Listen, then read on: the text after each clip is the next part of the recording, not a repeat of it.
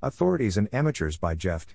Welcome to the Nonlinear Library, where we use text-to-speech software to convert the best writing from the rationalist and EA communities into audio.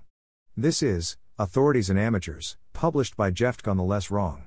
People are writing a lot about the coronavirus, and I've seen a lot of pushback on how pieces often haven't been written by people with epidemiology or public health credentials.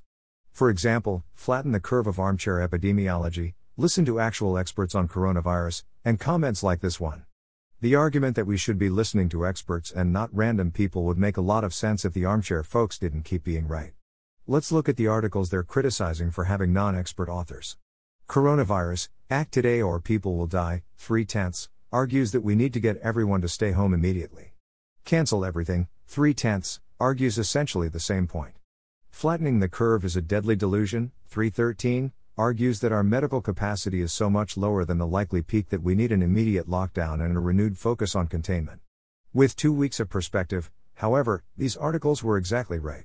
They clearly laid out the case for decisive action, and if we had followed their prescriptions more closely we would be in much better shape right now. This goes beyond a few articles, however. All the aspects of this crisis that have involved planning more than a couple weeks out have been very poorly handled. People weren't told to stock up on food so that they'd be able to reduce trips outdoors, and so that they'd have food in case they were quarantined for 2+ weeks. Stores weren't told to prepare for a rush. A government that was on top of things could have started advocating this in early February in an if you can afford to way. This would have spread people's buying over a longer period and avoided the empty shelves we see now. Instead, once restaurants were closing and people realized that they could be quarantined at any time, everyone simultaneously tried to buy a week's worth of ingredients, and we had widespread shortages of basic goods starting in mid-March. Hospitals weren't told, or allowed, to ration personal protective equipment such as masks until they had shortages. The CDC didn't publish guidelines for sanitization and reuse, and start telling people to conserve. In weeks of handling initial cases, hospitals burned through amounts that would have lasted months with careful rationing. The federal government, state governments, or even hospitals could have placed emergency ventilator production orders in February, but didn't.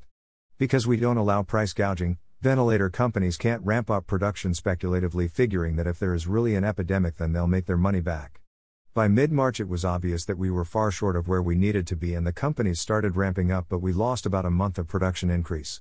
Masks were sitting on shelves across the country, and the government could have requisitioned them for emergency medical use, or even just gone and bought them. Instead, the Surgeon General tweeted a request that people not buy them. Testing has been completely messed up, though it's hard to tell how much was bad luck versus reasonable rationing of scarce tests.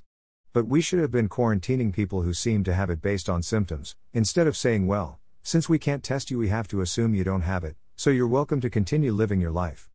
We could have planned and built out COVID-specific facilities to reduce the risk of others getting sick and make more efficient use of ventilators and personal protective equipment.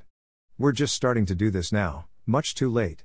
The passengers of the Grand Princess were offered testing but told that if they tested positive they would be required to undergo quarantine.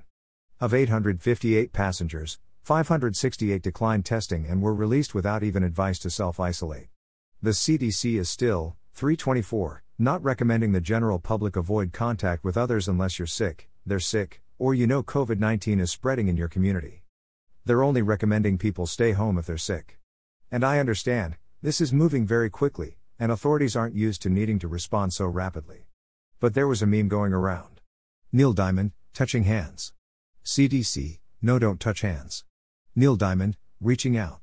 CDC, please avoid that. Neil Diamond, touching you. CDC, everyone is Boston is doomed. An Action Cookbook, 227. This joke and its many copycats feature the CDC we wish we had. A CDC that would have been pushing social distancing a month ago, when it would have helped so much more. Google Trends, social distancing.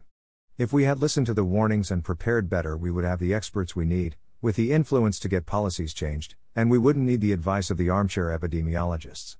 But that's not the world we've found ourselves in, and the amateurs have been doing critical work filling in for them in pushing policy.